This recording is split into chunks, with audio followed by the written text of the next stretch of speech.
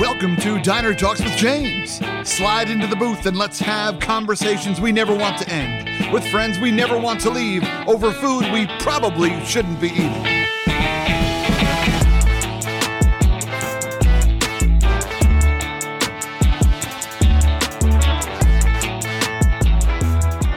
My friends, what is going on? Welcome to another episode of Diner Talks with James. I'm James, and I'm super pumped to be here with you all today. How we doing, my friends? Slide into the booth. What can we get you at the diner? You want a hot chocolate? You want some whipped cream on top of that hot chocolate? I bet you do. You look fancy. You're a fancy person, aren't you? That's fine. Get into it. I'm here for it, friends. It's also hot chocolate season, which I'm excited about. I'm not a coffee drinker. A lot of people like coffee. I don't like coffee. People think that's weird about me, but as you can tell, I'm naturally obnoxious. I don't need more caffeine, y'all. I woke up like this. So anyway, I'm super pumped to hang out with you in the diner today. We have Desi Garcia coming out and hanging out with us. I've met her via Instagram, but we've never really met in person. So I'm really excited to get to know her because she does some incredible work. Let me tell you a little bit about Desi. Desi Garcia is a mom, a wife, a survivor, an advocate, counselor, crisis worker, trauma expert, podcaster, and public speaker. She is the founder of Candle in a Dark Room. She's a survivor of child physical and sexual abuse. And Candle in a Dark Room is an incredible organization. They offer many things. They help survivors, of physical and sexual trauma, as well as mental health that stems from trauma. They also help other traumas such as grief, adoption, and more. Desi goes into court with victims around the country to face their perpetrators and help them prepare before, support them during, and after. And for the whole long term. She is an incredible individual. She helps survivors take the power back and take the proper steps in healing their trauma. I'm really excited to work with Desi today and get to know her more and have you get to know her as well. So let's bring her out right now. This badass woman. What's going on, Desi? How are you today? Hello, I'm great. Thank you for having me. I'm excited that you wanted to be had. Yes. Thanks for reaching out and connecting with me on Instagram. And yes. I'm so pumped that we're connected today. Me too. I'm so glad. I love all your stuff that you always post and all your stuff. I think you're hilarious. So I'm excited to be here. Thank you, fam. I appreciate that. I appreciate it. Desi, this show is called Diner Talks with James. And so we got to start it off proper. I'm wondering, late at night, do you have any late night guilty eating pleasures? Now, I know you're based in Salt Lake, so I don't think the diner game is strong out there, but maybe we got IHOPs, maybe we got Denny's, maybe there's something else out there that you're doing that I'm Cafe Rio, maybe that's open up late. What's your late night move? Ooh, so we don't have a ton of diners here. We have a few, but like nothing like some of those other states have around us. I wish we'd had more because I love diners. But I would probably, the thing that people do when they like go out and we're drinking and things like that, we like to hit up what's called Betos, which is like a rancheritos. It's like a Mexican, quick food Mexican place. And they have like carne asada nachos and things like that. So when I've like gone out with my friends and I'm ready to come home and crash, I would love to get those nachos from there. So that's probably my guilty pleasure. Desi, I am ashamed to say this because it means I'm not hanging out with the right people, but you are the first person who says they do nachos late at night. And I think that's a great move. That's so funny. It's not often, but I mean, I don't do much very often at night, but when I do, that's definitely a go-to. You can't go wrong with nachos, especially carne asada ones. They're amazing. Carne asada is so good. And Betos, right? That's a spot in Salt, and you're in Salt Lake, right? Yes. Yeah. Yep. Great town, underrated town. A lot of people are confused by Utah, and for some reasons I understand, but for the most part, you got to get out there and meet the people. It is. It's actually, and it's changed so much, the dynamic over here since last at least several years. It's a lot different than when I grew up. It was very more sheltered, and a lot of the LDS community and things like that. When people think Utah, Salt Lake, they think the LDS, the Mormons, all that, which they are here. But honestly, I feel like nowadays there's more non-Mormons than there are Mormons in Utah. So it's definitely changed. And I love Utah for, many different reasons. I hate the snow. So that's one thing I don't like. But I'm definitely in the wrong state for that because, Utah's known for their snowboarding and skiing and all that. But love Utah. At least where I live, I feel like it's a pretty safe like place to be. I grew up. Not grew up. Excuse me. I lived in Albuquerque for a year when I was 17 because I don't know. I just after I got out of rehab, I thought it would be cool. So I decided to move there by myself at 17, and that was interesting. And that is a whole other life out there. Let's just say in Albuquerque. So it made me appreciate Salt Lake so much more because I didn't realize how sheltered I was that I hadn't seen like I mean, again, where I live, I don't see people like doing drugs and doing things like that. And like in Albuquerque, it's just right there in front of you all the time. And so it's definitely weird. We do have obviously the stricter like laws with alcohol, which can sometimes be frustrating, but other times it's kind of nice because we don't have to, I feel like it's not as, you don't have to worry about as much of like DUIs and like those type of, you know what I mean? Yeah, Things sure, with like yeah. my kids. So it has its pros and cons, but for the most part, I do like Utah. I hear that. I hear that. Yeah, I've never had a bad time in Salt Lake. One of my favorite restaurants in the country, a place called the Copper Onion. Ooh, that's a good, yep, that's a great one. They have their burgers are fire. Strong burgers out there for sure. I'll do anything for a good burger, Desi. You can write that down. Well, I love that. That's awesome. And nachos are the move. I have a friend, and I want to make fun of him publicly now, if that's okay with you, Desi. Whenever he makes, now unless this is the way you eat them, in which case I'll stop making fun of people like this. But whenever he makes nachos, he sends me a picture because he lays them out chip by chip and tops each one of them chip by chip, as opposed to just doing the tower of nachos. Oh no, I do the tower. Thank you. It probably benefits a little bit though, because he probably has cheese and stuff on each chip, where most of the time, like when you eat nachos with a big pile, once the pile's gone, then you just have chips, right? So it I kind of see his point, but I feel like that would take a lot of time. That's fine. That's podcast guest Sam Davidson, by the way, friends. Feel free to judge him online and publicly. And Desi, you're a better person than I am for taking the high road on that. So that's fine too. So I love this, Desi. Your name is Desi Garcia, and actually you were Desiree. You were telling me. Oh, but sorry. I go by Desi. No, I was just gonna say it's actually Desiree, but I go by Desi. Okay, perfect. Desiree Garcia. And you were telling me a little bit about it before we got on the air. Tell me a little bit about, what's your origin story? Where is your family from? Tell me about your last name, Garcia. Okay, so my maiden last name is actually Martel. That was my dad's name.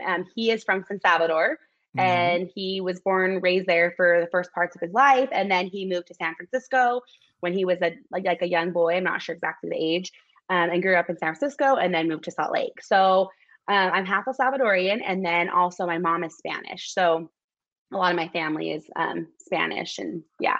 So I'm Latina. That's the best way to explain it, because I have a little bit of everything in me, I feel like. So yeah. Is that something that you have pride about? Like, do you have pride about being El Salvadorian or Spanish? Is that something that you are excited about? Anything you do culturally around it? I love being like, I love my Spanish culture. I love the food. I love all of it, El Salvadorian food. There's this thing called a pupusa. I don't know if you've ever had one. Pupusas are so good. Those are from San Salvador, and they are the best thing that's ever happened. And then also El Salvadorian tamales, which are different than Mexican tamales. They're actually wrapped in a banana leaf. And so they're like moist. They're not dry like the Mexican ones. And so anyway, those are really good. So the food is probably my favorite part. We just had Thanksgiving, and we do what's called Pons con Pavo, which is, it's basically a turkey sandwich, a Salvadorian turkey sandwich, and you put like a red sauce over it, and it's so good. So Pons con Pavo, and that is the traditional thing that we have every Thanksgiving. I wish I had a picture of it, but yeah, it's basically a big roll turkey, and then you put this like salad that's like marinated with like cucumbers and like, I don't know, all like beets and things like that in it. And then you put the red sauce on top that cooks with the turkey, and you eat it, and it's amazing. That sounds like it slaps. I gotta be honest. Good. The turkey, I may get called out for this, and that's fine. Y'all can come for me. But the turkey is my least favorite part of the Thanksgiving meal. Same. I'm not a big always turkey. Dry. Yeah. Exactly. That's funny. That's why I always eat ham. So I have the traditional Thanksgiving with my mom's family, and then I have, which, still has like chili verde and stuff like that, for the Spanish in us. But for the most part, we just do the traditional. But my dad's side is the good, like I said, the sauce and stuff. And so I like that turkey because it's moist. But other than that, yeah, turkey's just dry. I'd rather have ham any day. Yeah, I want one of these sandwiches you're talking about. I need one of Yeah. these kind of things. Sounds amazing. They're good. That's awesome. That's beautiful. I love that. Yeah, and you're right. Pupusas are so good. So Yes. that's awesome. So, but you yourself grew up in Salt Lake. You're born and raised in the Salt Lake area. Yes. Yeah. When you were younger, Desi, what did you want to be? Tell me about young Desi. Ooh, young Desi. That's a little bit harder for me just because, we'll go into my story a little bit later. I kind of would go back and forth. I didn't really think too much about being an adult when I was younger. And I know that sounds kind of weird, but when I did, at first I wanted to be a teacher. And then that's kind of like the last thing I remember of what I wanted to be when I was a kid. I was very shy, very timid, which is so funny because I'm so opposite from that now. I kind of just kept to myself. I didn't have a ton of friends. I had a couple, I kind of was picked on because I was like, the little Spanish chubby girl in Utah with all the, white, blonde, skinny girls here. And so I didn't fit in very much. I definitely was kind of an outsider. I had, a couple best friends, and my best friend, who's still my best friend to this day since fourth grade. And if it wasn't for her beating up some of my bullies, I don't know. I don't know where I'd be. So yeah, I definitely am a lot different than little Desi. But yeah, I think I loved kind of just, I don't know, I loved playing with Barbies, and I loved just kind of the basic kid stuff. I have 3 brothers and a sister. And so I loved playing with my siblings and things like that. So yeah. Shout out to this best friend of yours taking care of the bullies out here. That's a ride or die right there. She is. She's my ride or die for sure. Like I said, we've been best friends since fourth grade, and I had a bully who would always slap me in the back of the head on the school bus, and I just would go home and cry every day because I didn't like her, and she was so mean to me. And she would tell me that I think I just messed it up. Oh, there you go. She would tell me that she was like a witch and would watch me sleep through my window, just weird stuff. And I remember at school, she came up behind me and pushed me. And all I remember is my best friend grabbing her, and her head went into the double doors, and that's all I remember. So she never bothered me after that. I had to defend myself once with her on the bus after my mom finally told me that if I don't hit her back, I was going to get in trouble. And so she hit me in the back of the head, and I told her I remember being so terrified because I was so shy. And I was like, if you hit me again, I'm going to hit you back. And so she hit me again in the head. And then I guess I knocked her out or something on the bus. And then, that's all. And she never bothered me after that. Took those 2 things. And then that was the last thing. But yeah, those bullies, man, they were rough back in the day. So luckily my best friend had my back. A casual TKO on the bus to stop the bullying. Yeah, I like it, Desi. Exactly. This is why you got to keep your eye on the quiet person, right? There's a fire underneath there, and it's going to come out one way or the other. Yeah, but you push that button. It takes a lot for me to go there. Even to this day, I'm your best friend, but yeah, you don't take it too far because Mama Bear will come out and defend who I need to defend. Yeah, and in the meantime, you got your best friend who's going after people on the front side of stuff. So exactly, yep, that's exactly. And she's still my best friend, so I can just call her and be like, "Hey, we got a problem." We got a problem. Yeah, so she's still got my back. That's beautiful. That's awesome. Those childhood friendships are always so beautiful, but sometimes we don't find friends that round the corners of life with us. Yeah. Right. Even if it's just going through puberty together and then going through a transition to, going to New Mexico for a year. And then, things like that. Not everybody rounds the corners with us. So that's really cool that she's been by your side. What's her name? So her name's Mindy. And she's been by my side. I remember when I called her when I was in New Mexico and I met my husband, and she was not, at first she was like, who's this kid that you met in New Mexico? She's always been very protective of me. And she was about ready to hop on a plane and come check him out before I went any further and moved in with him or anything. And so she's always been very protective. Now her husband and my husband are best friends, and it's a great dynamic. Our daughters are the same age. So yeah, you definitely, I've had a lot of friends, great friends, but my situation has always been kind of complicated. And so it takes a good friend to kind of stick through all of that. And she has stuck through my side through all of that. And so I'm super grateful for her. And she's my only friend that's stuck through everything with me. So I'm super grateful for her. So that's beautiful. Yeah. Shout out to Mindy. That's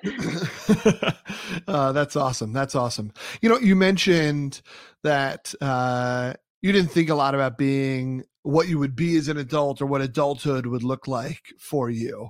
That is that's a tough sentence to hear, and it's because you went through some tough stuff. Right. If you'd be willing, I'd love to hear a little bit about what kept you from dreaming, what kept you from whatever it was, right? Wanting to be a veterinarian or a marine biologist like I wanted to be when I was younger, or a doctor, cool. or a teacher, or things like that. What was it that kind of squashed that or didn't allow that to come out? So, well, to kind of answer that question first, I didn't really think I'd make it, honestly, to be an adult. So I never, I was more of, am I going to live till tomorrow, let alone am I going to make it to be an adult? I never really thought, a lot of kids, a lot of girls especially, grow up and they have their books of what they want to do when they get married, and they're, want to have kids and this and that. And I don't really remember ever having those thoughts until I was like older. So I was actually basically born into trauma, is the best way I can explain it. My mom and dad were married. They got married very young. My mom was pregnant with me. They got married when she was, I don't want to mess it up, but I want to say she was still 17. If not, she had just turned 18, because her birthday's September and mine's October 3rd. So either like barely. My dad was, I think, 2 years older than her. So he was 19. And my dad had went through a lot of abuse as a child, physical, sexual abuse, a lot of things. And so my dad had a lot of issues and a lot of anger issues. And so him and my mom's relationship, was very toxic and abusive. And I saw a lot of things that I shouldn't have seen at, 3, 4 years old, 2 years old, whatever. I had a little brother who's 3 years younger than me. And I remember sitting in the closet holding him when they were fighting one time and like trying to protect him. And just things that you shouldn't go through as a kid, basically. You shouldn't be, you should be able to just play in your room, play with your Barbies, and not have to worry about those things. And unfortunately, that wasn't the case. But luckily, they kind of both realized it and got divorced when I was 6. And that's when my mom met my old stepfather. And then my dad got remarried as well. My stepmother was not nice to me. So I didn't really like going to my dad's very often. And then my mom's new husband, I don't remember kind of from 6 to 8. I have like a very vague memories. The only like couple memories I have, one is where I guess I was watching Lion King or something, and he went outside and I locked him out, and then I turned Lion King up really loud and locked him out of the apartment. And like, he had to like bang on the door. He like waited until my mom got home from work. I like left him locked outside. I don't remember very much of that. I just remember bits and pieces of that. So I don't know. I don't know if I had a radar. I don't know if I was just a 6-year-old brat. I'm not sure exactly. But I do know that around 8 years old is the first memory I have. Again, from my childhood, I have very bits and pieces missing. Big chunks of my childhood missing from my memory. But at 8 years old is from the first memory I have of when my stepfather was sexually abusing me. It was the typical grooming, molestation, and then from there it turned into full child sexual abuse, and that went on until I was about 15 years old. It became, it was every once in a while to every week to every day to I would get checked out during school. I would, he would tell my teachers I had a dentist appointment, and then I would go, and then he'd bring me back to school, and I'd have to finish my day at school. And weird things like that, that happened for years of my life. And because of what happened, he was also very physically abusive. He would punch me so hard that I'm pretty sure, I never got it confirmed, but I'm pretty sure I broke my ribs at one point because they still have scarring. He would hold pillows over my face so I would pass out, and I would come back. I would come back, I don't know how long later, punch me in the stomach that I would like lose consciousness, things like that. So I remember like he would hold knives to my throat, lots of different things like that. And so that went on, like I said, until I was about almost 15. Because what was happening to me, I had a lot of self-destructive behavior, because of my dad and my relationship, my biological dad, my real dad, I kind of distanced myself from my dad because I think one, my dad was a detective, ironically, a sex crime detective, he was a very known detective here in Utah because he did the Susan Powell case. He helped with the Susan Powell case, a lot of big cases here in Utah. But my dad didn't know what was happening to me, and I, definitely think I pushed my dad out of my life because I didn't want him to figure it out because I was scared. Because I would, my old stepdad would threaten that he would kill my dad, that he would kill my mom, bury my brothers alive, things like that. Very threatening. And he was a guy, for example, he had a tattoo that said no fear. Like he wasn't scared of anything. And so yeah, I didn't really have a relationship with my dad at the time. And so he used that to his advantage, I think. And then I don't know, he kind of would use that as an excuse for lots of different things. And so, yeah, because of that, all that was going on, I was doing self-destructive behavior. I had an eating disorder. I was really bad bulimic, and then I would go anorexic. I would go back and forth. Again, kind of back to my bullying situation. I was being bullied at home and I was being bullied at school pretty bad. And so I was constantly, and I had tried to gain weight on purpose, and I would make myself look ugly because I thought he wouldn't want me more.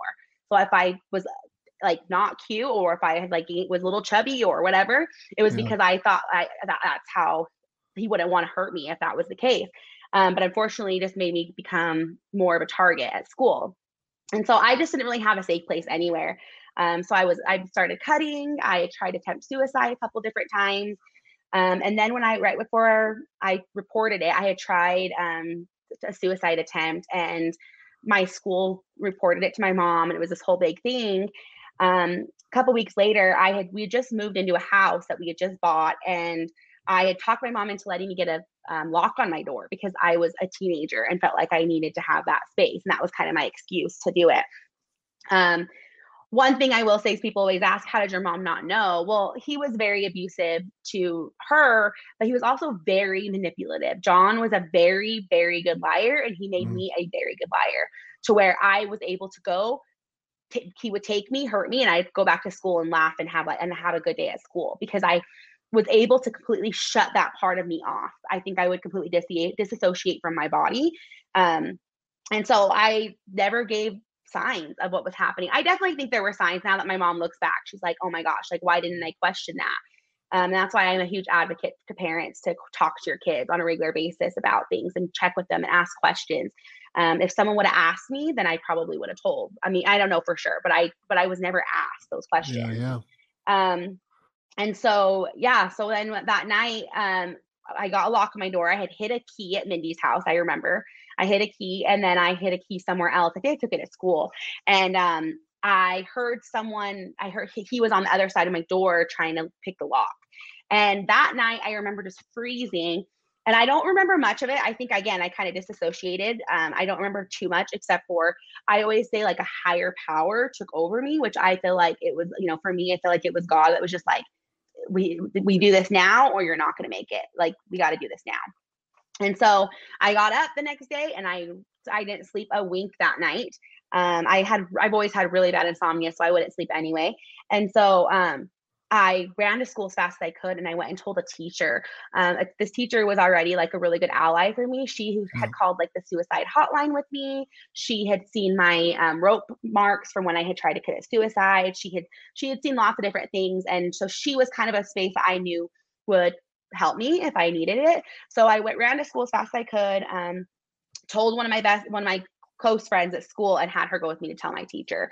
My teacher went and reported it to the school counselor right away, and the school counselor told her that I was lying and probably just being a drama queen. Because and this is a school counselor. So I remember my teacher luckily fought for me and told her, that's not our job to figure that out. If this is a lie or not, our job is to report it, and that's all that we can do. And so she did.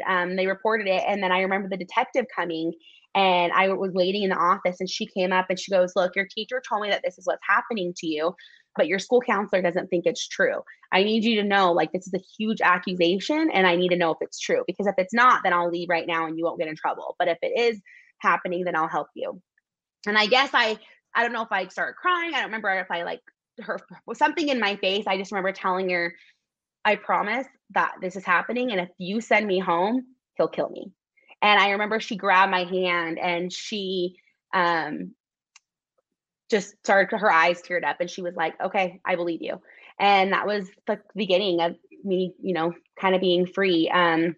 He wasn't arrested right away. They didn't have proof because nothing had happened in a few days. So they didn't have any like evidence. They didn't have any proof of anything. And so I had to take a lie detector test. I ended up passing the lie detector test. He took a lie detector test and he did not pass, but he did not fail. His was like inconclusive, which blows my mind. But now knowing what I know about psychology and, you know, how our brain works, I think that he believed his own lies. He believed that he wasn't hurting me. He believed that he loved me. He believed those things. And so in his head, he didn't hurt me. And so it's really messed up and it's a full narcissist behavior. But yeah, so he ended up being, we went to court. I tried testifying. I had a complete meltdown in the courtroom. My mom and dad read a letter to him that, you know, my biological dad came back into my life when everything came out, and he read a letter in court. And I remember he like yelled at him and that like triggered me. And then I just kind of remember losing it in the courtroom from there. So I never testified against him, which kind of sucked because I wasn't able to take that power back, which I now realize is so important. Excuse me. So anyway, he ended up being sentenced to 3 to life. He ended up being in there for a total of 10 years, but only 5 for what he did to me, because the other 5 was basically he got attempted murder of his cellmate because he like broke his jaw and like had to get his, I don't know, there was some type of major thing in jail that he got. So he got like multiple charges on that. So he's a very violent person, obviously. And so anyway, he ended up spending 10 years there. Well, during the 10 years there, while he was there, after I reported the abuse, I kind of went into a downward spiral, honestly. And I became more self-destructive. I pushed my mom away. I was so angry with my parents, so angry with my mom. I would fight with them. I mean, it was just really bad. I was just really, a really hard, like I was just basically losing it. And my parents really didn't know what to do. So they ended up putting me in a residential treatment program here in Utah, part of one of the major children's hospitals here in Utah. And I actually lived there for 2 years. I was in the residential treatment program for 10 years, or excuse me, for 2 years, not 10 years, for 2 years. I was there from 15 to 17, like right before summer before I turned 18. So yeah, it was 2 years of being there. And during those 2 years, I was diagnosed with, they thought I had borderline personality disorder, PTSD, major anxiety, this and that. Well, I didn't have borderline personality disorder, but what I did end up getting diagnosed with was dissociation identity disorder, which a lot of people, so it's less than 2% of the entire world have it. So it's a very not common disease, or excuse me, diagnosis. But basically, people, when they look up DID, they think multiple personalities. So that's a lot of times what happens. People get multiple personalities to help them disassociate themselves from what's actually happening to them. That was not the case for me. I never had multiple personalities. I never have. But what would happen is I would go back into being the age I was during that incident that I was reenacting. So for example, I'd be sitting here, and like I always say, if you ever saw That's So Raven, this girl, it was like an old TV show on Disney Channel, and she would see visions and she would like go off into a daze and then she'd start seeing visions. That's kind of how my therapist would describe it. So I would be sitting there and I would basically just go off into a daze, and I'd come back and I would talk like I was 8 years old. I thought I was 8 years old. I acted like I was 8 years old. I would sit in the corner and ask for my mom. I was, a child again. And my body actually thought that this abuse was happening. So I would reenact the abuse. Like I would throw myself on the floor. My face would turn purple in some cases because I thought he was holding a pillow over my head. I wouldn't be able to move my arms because he was holding me down. I'd come out of it and have red marks on my arms because my brain physically thought something happened to me. And so my body would react if something did. I would stop breathing because I thought someone would punch me in the stomach. Weird things that like is not normal, but I would completely reenact situations of abuse. So they ended up having to bring in specialists and all types of different people to figure out what was wrong with me and diagnose me.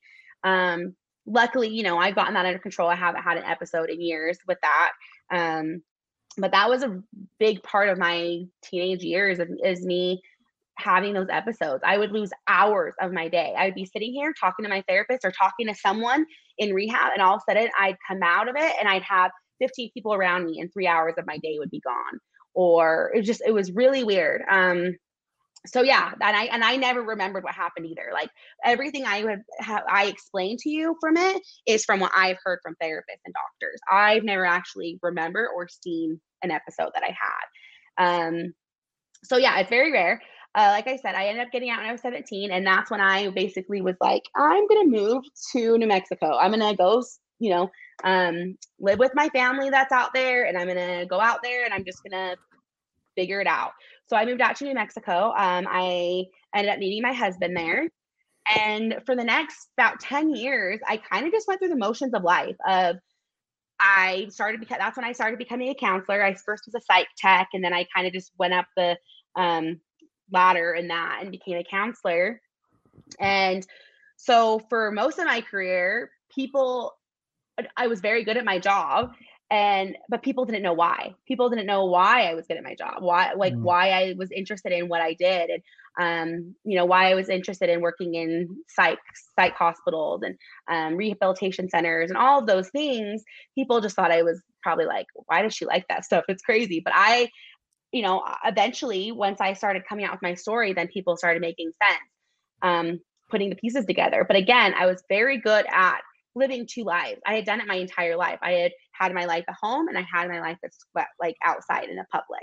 So I kind of created that narrative of my life forever. I had my life with my husband, and I went home, but then I had my life at work, but then I also had a life of my mental health and all the stuff I was actually internally dealing with. But I never talked about it. I didn't talk about it with my husband. I didn't talk about it. I never went to therapy again. I quit all my medications. When I left rehab, I left with a freezer bag full of medications. I quit all of them. I just basically just stopped and pretended like that part of my life didn't exist. Which, a lot of people say sometimes fake it till you make it. But let me just tell you, it comes back and bites you in the ass at some point if you don't work through it. And that's kind of what happened to me. So during my husband and I, when we were together, first together, I had ended up having, because of the internal body damage I had like scar tissue and lots of different things. I actually had 5 miscarriages and an ectopic pregnancy that I lost. And so I was told I wouldn't be able to have kids, so many different things. Thank goodness, it was a blessing. I ended up having 2 kids. I have a 9-year-old son, and my daughter's about to turn 7. They're the only 2 I can have. I ended up having my tubes tied because I almost died after I had my daughter. But they're definitely a blessing I wasn't supposed to have. And so I'm super grateful for that. But during those years, I just, again, went through the motions of life. I was a good mom. I went to work. I came home. I cooked dinner. It just was I just went through life, just not living, but surviving. Right. And so in 2015, I got a call that my stepfather was up for parole. And I went to the parole hearing. I wrote my victim statement, and I actually read it to the court. It was the first time I was actually able to read it. And I felt like it was when I actually felt my power back, because I was actually telling him what he had done to me and the effects that he had on my life. And because I wasn't able to do that for the first court hearing. So he ended up being released. They didn't really listen to me, but it's okay. That's kind of what happens, unfortunately, with the justice system. He ended up being released, and from the beginning, when he was first put in jail, I remember telling my therapist when I was in rehab, I just know it's not over. I just know it's not over. He's gonna come after me. Something in me, and I don't know how to explain it, but something always in my soul knew it wasn't the end. And so fast forward to 2019. Before that, let me go back and say, before that, I would think that I would see him. I would be at Costco, and I would be like, oh my gosh, I swear I just saw him. I just saw John. Like, what the heck? Or I would be driving, and I would think I saw him. And so many different things that I was like, I swear I saw him. I told my dad, who again was a retired police detective, and he would be like, why would he come after you again? Like, he's out living his life. Like, don't worry, it's not him. He's not coming after you anymore. Whatever. Well, he's actually the father of my little brother. So I was like, well, what if he's looking for my brother? This and that. Well, anyway, long story short is people basically just said it was my PTSD and that I was imagining everything and that it wasn't the case. So again, fast forward 2019, I had just started my podcast in that March. And that's when my husband came home one day and was like, I know what you can do. You need to do a podcast. I just listened to the Elon Musk podcast. You need to do one. And I had never listened to a podcast before. And I was like, what the heck's a podcast? Like, I had always been told, anytime I started telling my story and I would tell it, I would leave jaws open of, oh my gosh, you need to write a book. You need to do a movie. Like, this has to be some type of story that you need to get out there. But I never knew what the like, nothing felt right. So when my husband said that, I was like, okay, let's kind of see how that goes. So I got like my old like HP laptop, a little old microphone that I had. I think it was like actually the earpiece with like the string that had the little mic on it. Not good product at all. Not good quality, but whatever. And I just went in my closet and I recorded in my first episode. And my story is season 1, but it's episode 1, 2, 4, and 8 because my story is long. So those are the episodes for my story that's on my podcast. If you go back and listen to it. But I recorded the first episode and released it in March of 2019. And my first episode went pretty viral. I had thousands of views within the first 24 hours. It was insane. And I remember being so confused and like looking at it and being like, what in the hell just happened? Like, I thought it was just going to be like the people I went to school with and like my family. And like, I did not think it was going to be like go out there. I also had no idea what I was doing. I just uploaded it on Anchor and kind of just to see what would happen, Yeah. And it went viral and I was like, what in the hell just happened? And so that's when I kind of had the conclusion of like, okay, I need to tell the rest of my story.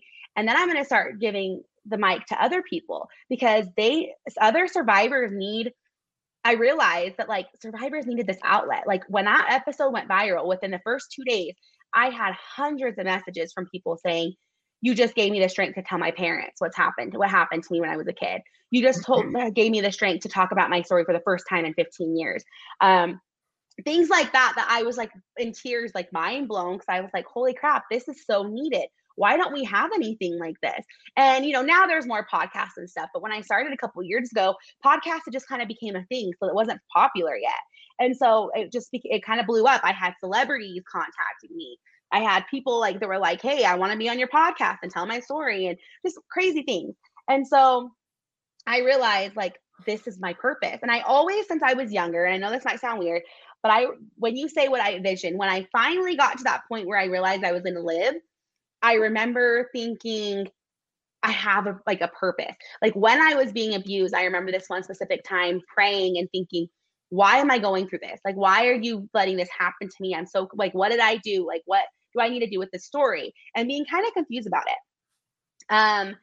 And then after everything came out, I realized, and I had a vision, and I don't know if it's a vision or dream. I really don't know what it was, but I had some type of dream that I was on stage and there were thousands, like hundreds and thousands of people, and they were all holding a book with my face on it. And I remember being like, I'm supposed to do something big with my story and like just knowing what my purpose was.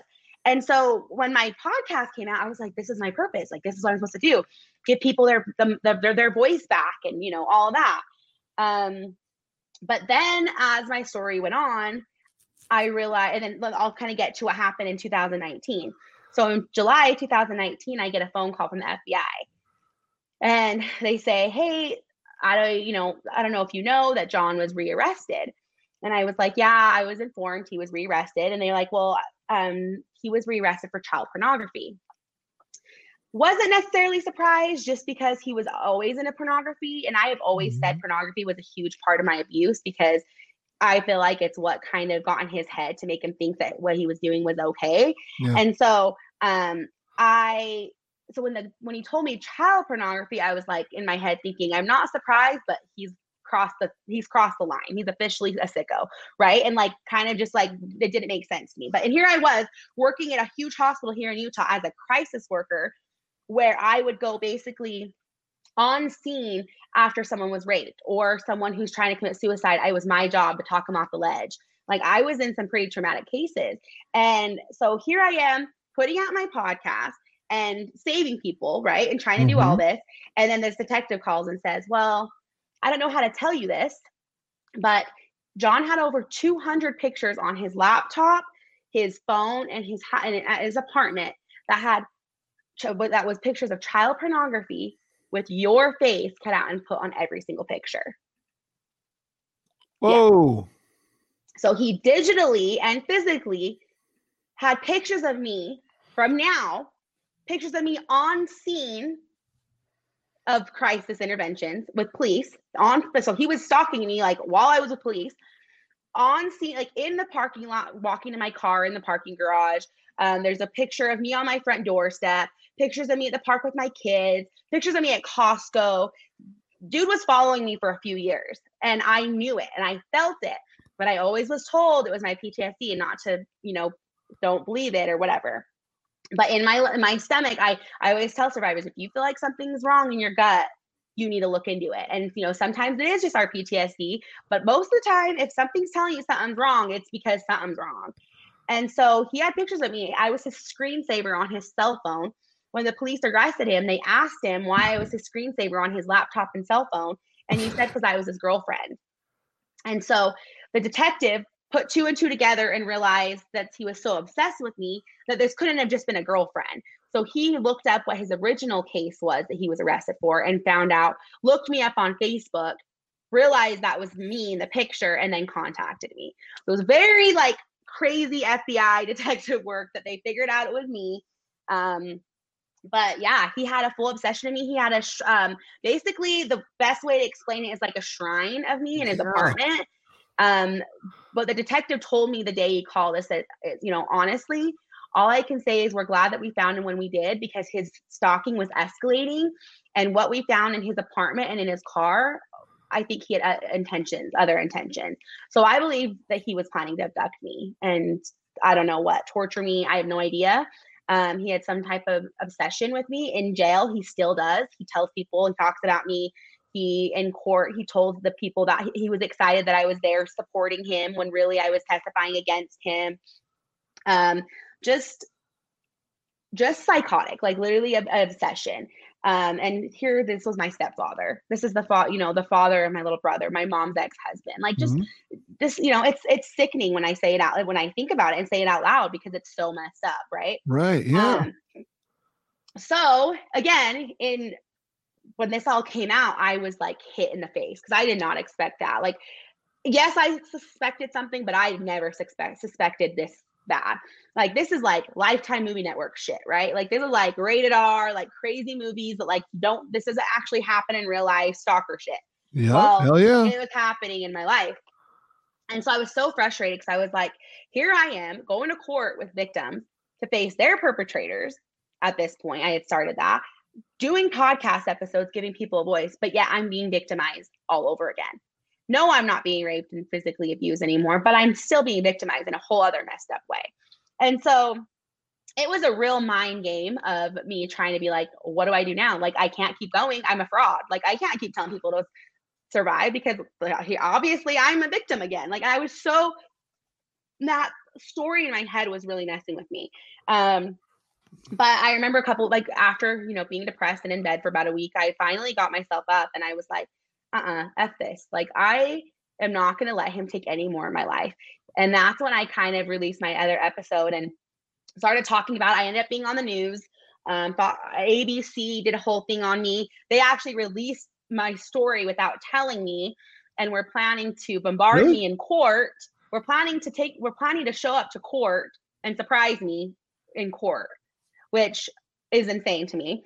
I called them and they did a whole story and they messed up the story and said, man who raped a girl in 2004 finds her and totally messed up the story. So I was like, okay, it wasn't just a one-time event. And I called and I said, if you're going to tell the story, you're going to tell it right. So I'm going to do an interview. So I went on there, did an interview, explained the whole situation. Again, that went viral because people were mind boggled by that this actually happened, that the court system failed me, because when I thought that I had seen him at Costco and those other places, I called his parole officer several times and left voicemails and never received a call back. I even called the Board of Pardons and still never received a call back. So really, if they would have called me back, sooner, this could have stopped a lot sooner than it did. So when I went to court in July last year, I wrote a letter to my old stepdad and the court. And I said, if this is, you guys failed me. And this is why survivors don't come out and tell their story, because you say you're going to protect us, but you don't. And so that's why I'm a huge advocate for survivors in court now. Because I feel like they don't do what they say they're supposed to do. If, his parole officer would have been checking up on him and looking at his computer and doing the things that he was supposed to be doing, he would have caught this before it happened. And so, or at least at the beginning of it, right?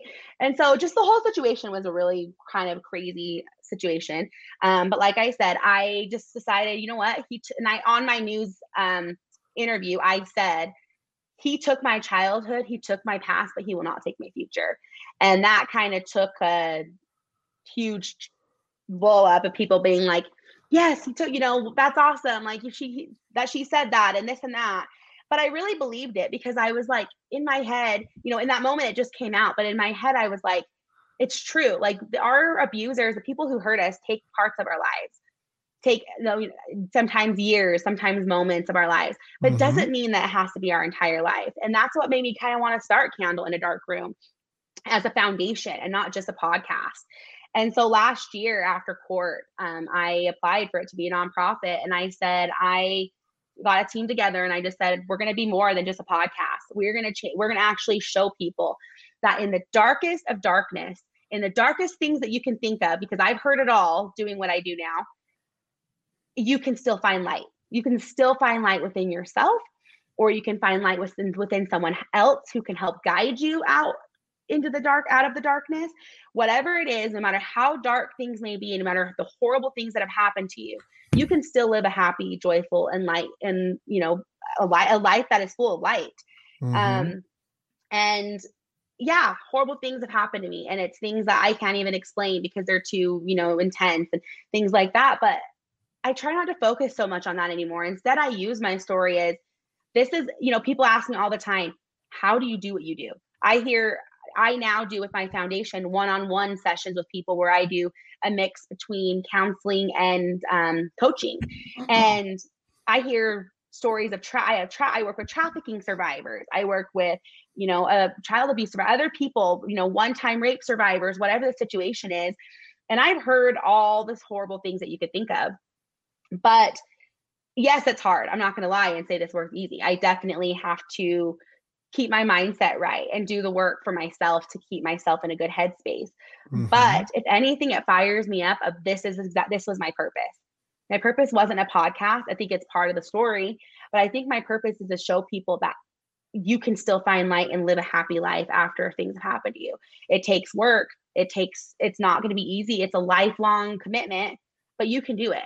Yes, I have to get up every day and sometimes do the, if I feel triggered, do the tools I've learned and the things I know to help get me through the day. But more times than none, I'm happy. I am happy with my life. I'm happy with my kids. I'm not in fear anymore. And that's freedom. And now I get to decide what to do with my story. Yes, he took a part of my story, but he doesn't get it right the rest of it. I do. So that's what my purpose with Candle Dark Room is. And now our next women's retreat is in March. We do healing retreats. We do group support groups. I do, like I said, one-on-one clients. I work with one-on-one clients. We do, I'm trying to think, just so many other things that just offer other resources. Like I said, different types of support groups and things. So people know that they're not alone. Some of it's virtual, some of it's in person. But yeah, we do a lot of different things. I'm a public speaker. I go and speak to colleges and high schools and, try to tell people you're not alone. You can ask for the right help and that you can be rescued from a situation like this. So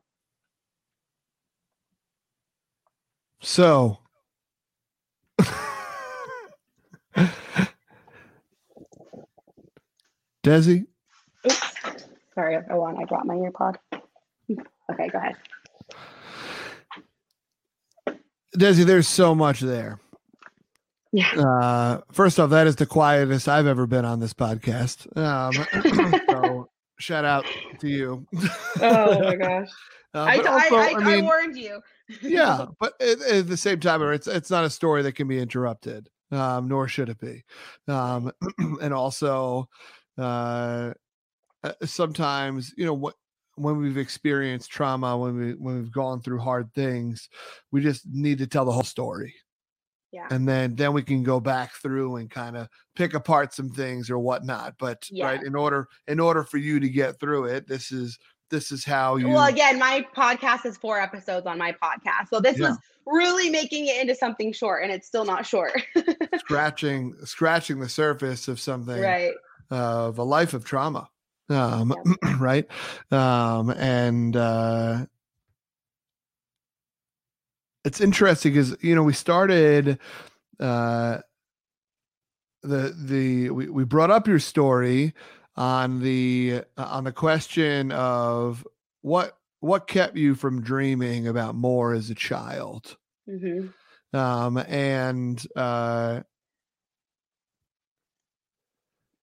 abuse is so misunderstood by people who haven't dealt with it.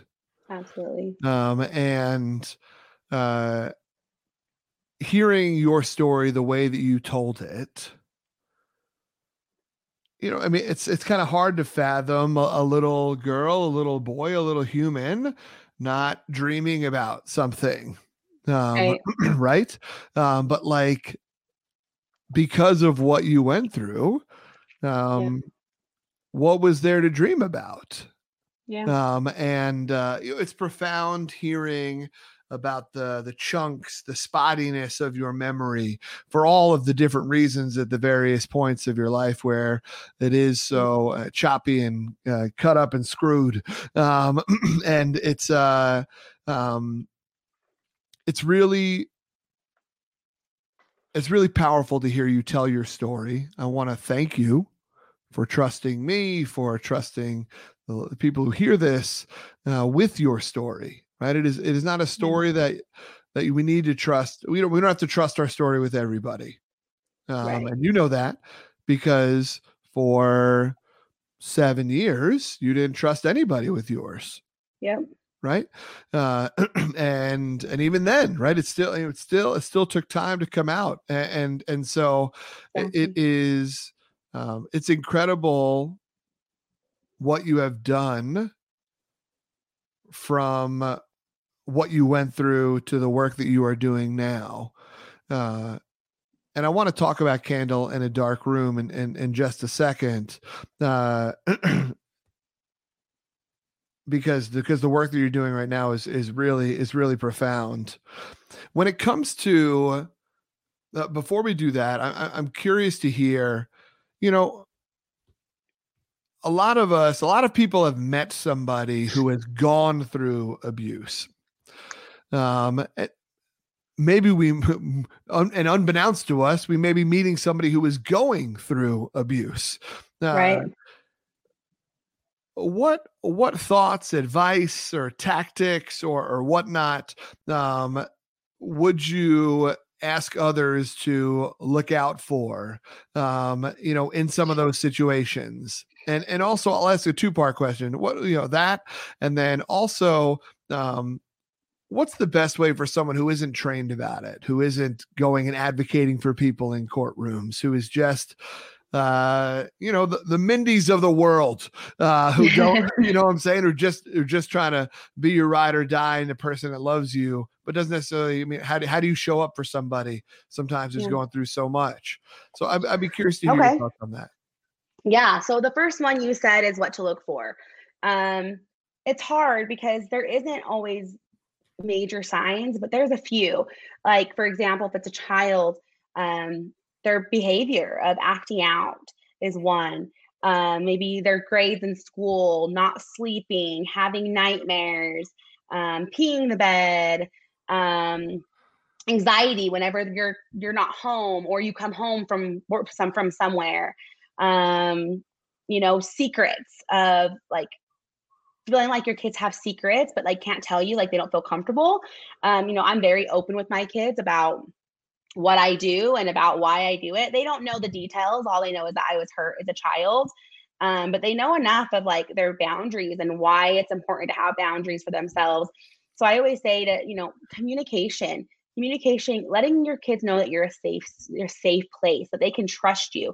If it's happening from your parents, then you find a grandparent, you find a teacher at school, you find that person that you know that's going to help you in some way or another. If you don't have anybody, then you reach out to people like me, reach out to resources like RAINN, my foundation. There's so many other, foundations and resources for people to be able to call.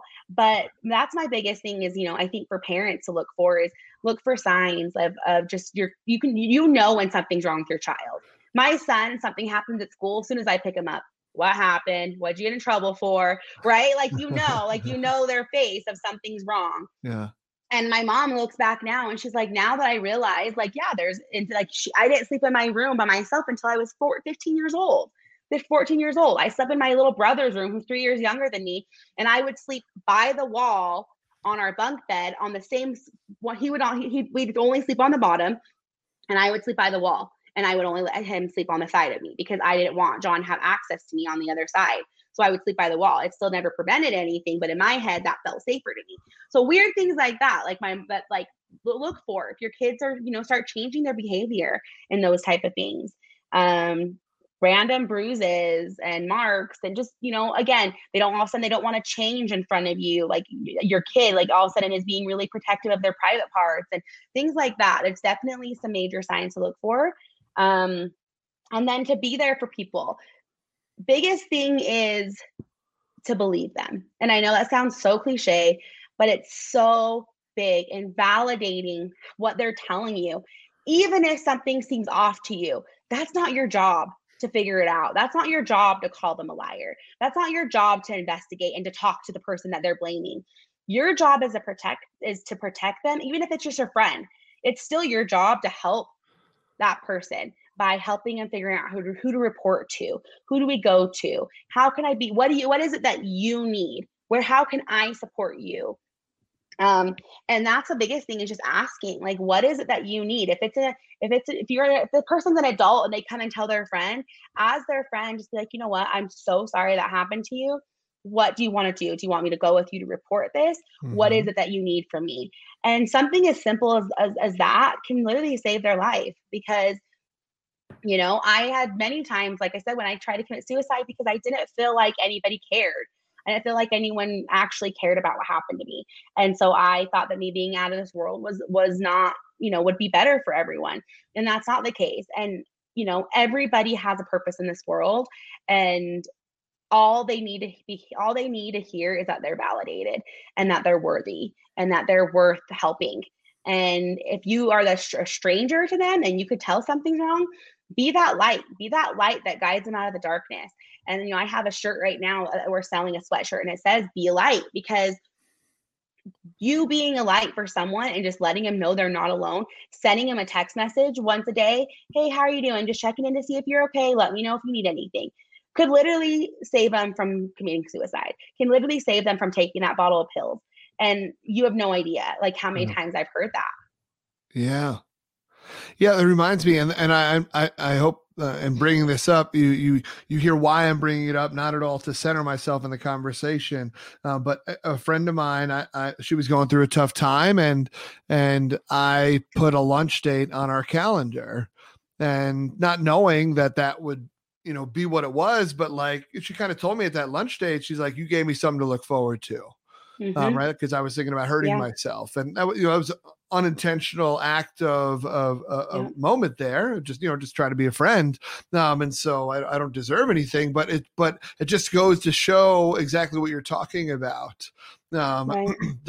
You're right. The believing in you believe them sounds so easy, yet for some reason it is hard because oftentimes it's people we know, right? You see this with 96% of the time.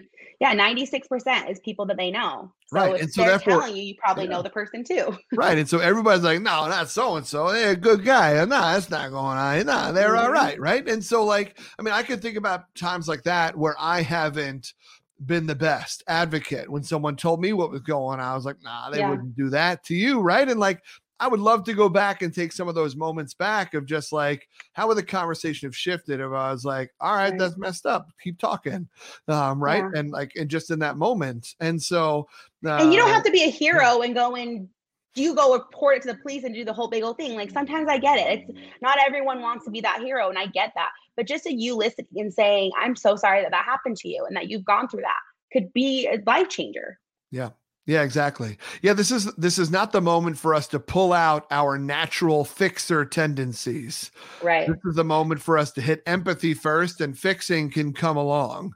But this is the thing is that, this is what you described in your situation, and why people close to us are able to do this is the master manipulators. And it's one of the worst things that we could do to make somebody else feel like they're the crazy one. Right. Yep. Well, we see this all the time. Men are doing it to women left and right. Right. And men are constantly told, or constantly tell women that they're crazy, or that they're dramatic, that they're this, when it's an issue, it's sexist. And so it is one of the worst things to tell somebody is that the way you're thinking is crazy. You're dumb. The thing is like, I get like my therapist or my old counselor, school counselor, she's being a drama queen.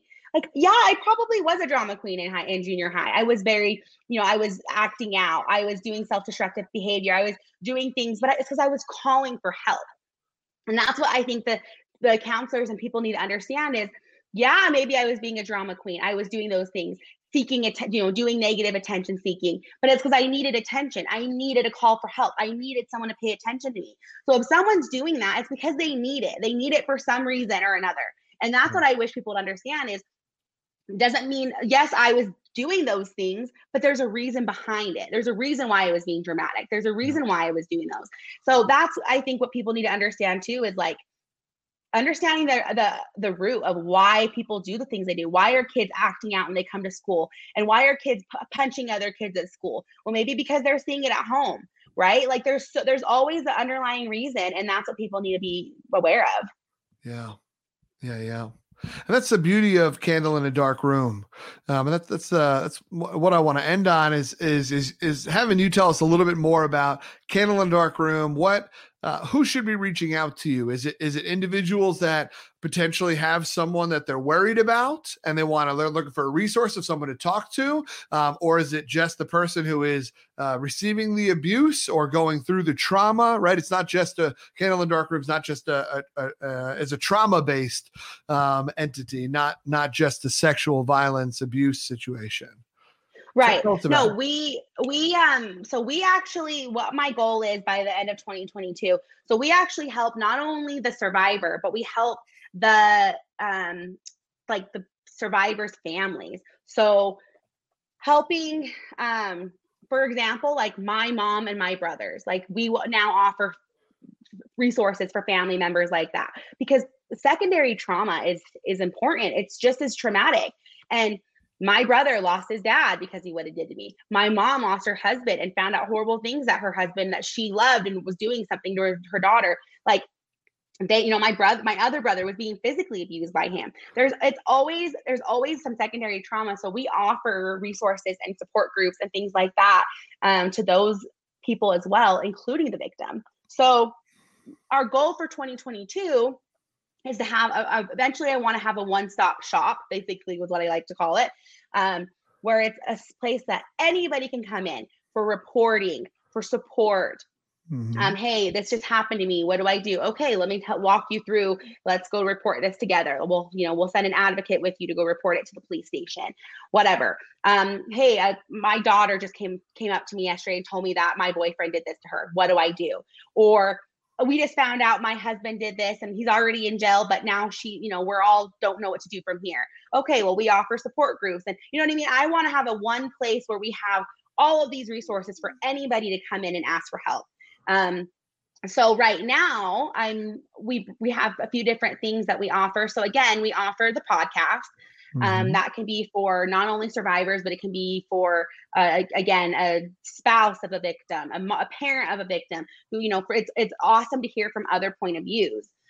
Survivor support groups, community and other survivors, like supporting one another. So we have like support groups and other things like that. We do meetups, one-on-one coaching programs, group coaching courses. We do workshops.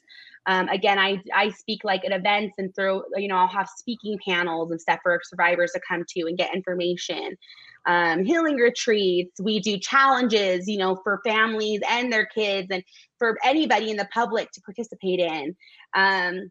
But yeah, I want to have this one-stop shop basically where we have a crisis intervention team to where, let's say the police call and they're like, hey, we just have a 17-year-old girl who was raped and has no family. Okay, I'm sending one of my advocates right now. And we show up at the hospital and just hold their hand through the rape crisis, the rape kit, and let them know that there's, we're going to help them after they're done leaving the hospital. We'll help give them resources then. So yeah, so we offer a lot of this stuff right now. But eventually I want to have an actual location that people can call and come to instead of, kind of all over just the internet right now. Yeah. But yeah, we offer lots of different things for just know like it's not just about the victim. It's not just about the survivor. It's a whole family dynamic that gets, especially if it's someone in the family that was the abuser. So, and then it's, for people who don't have any support and don't have family at all, we're there for you too, to know that you're not alone. We have a community, our last women's retreat, we had 30 something women come, and now they're lifelong friends of all around the country of women who can send a message in our group message and be like, hey guys, I was triggered today. I'm really struggling. And have a group of women be like, hey girl, you've got this. Like, let's talk, let's do a Zoom. You know what I mean? It's just, you have a community of people, men and women, to support you. So, you're not alone in those times. Incredible. Incredible. Desi, thank you. Thank you for the light that you are to so many. And thank you for finding your superpower out of a complete shit show. Yeah, I always say turn your mess into a message. Yeah. It's important. You can do that. So thank you. I appreciate that. Yeah, no, for sure. And whatever that message is, right? I mean, just because you've been through trauma doesn't mean you need to grab a microphone and get on stage in front of everybody, but even just, just one other person, right? Exactly. It's about one other person that you could help. If you could save one life, then that's all worth it. What's that cliche, when a candle lights another candle, doesn't lose any of its flame, right? Exactly. Or any of its brightness. And so, there's a way to do it, just one person at a time as well. But your story has so much power, and we should all share our stories when we're ready and feel safe too.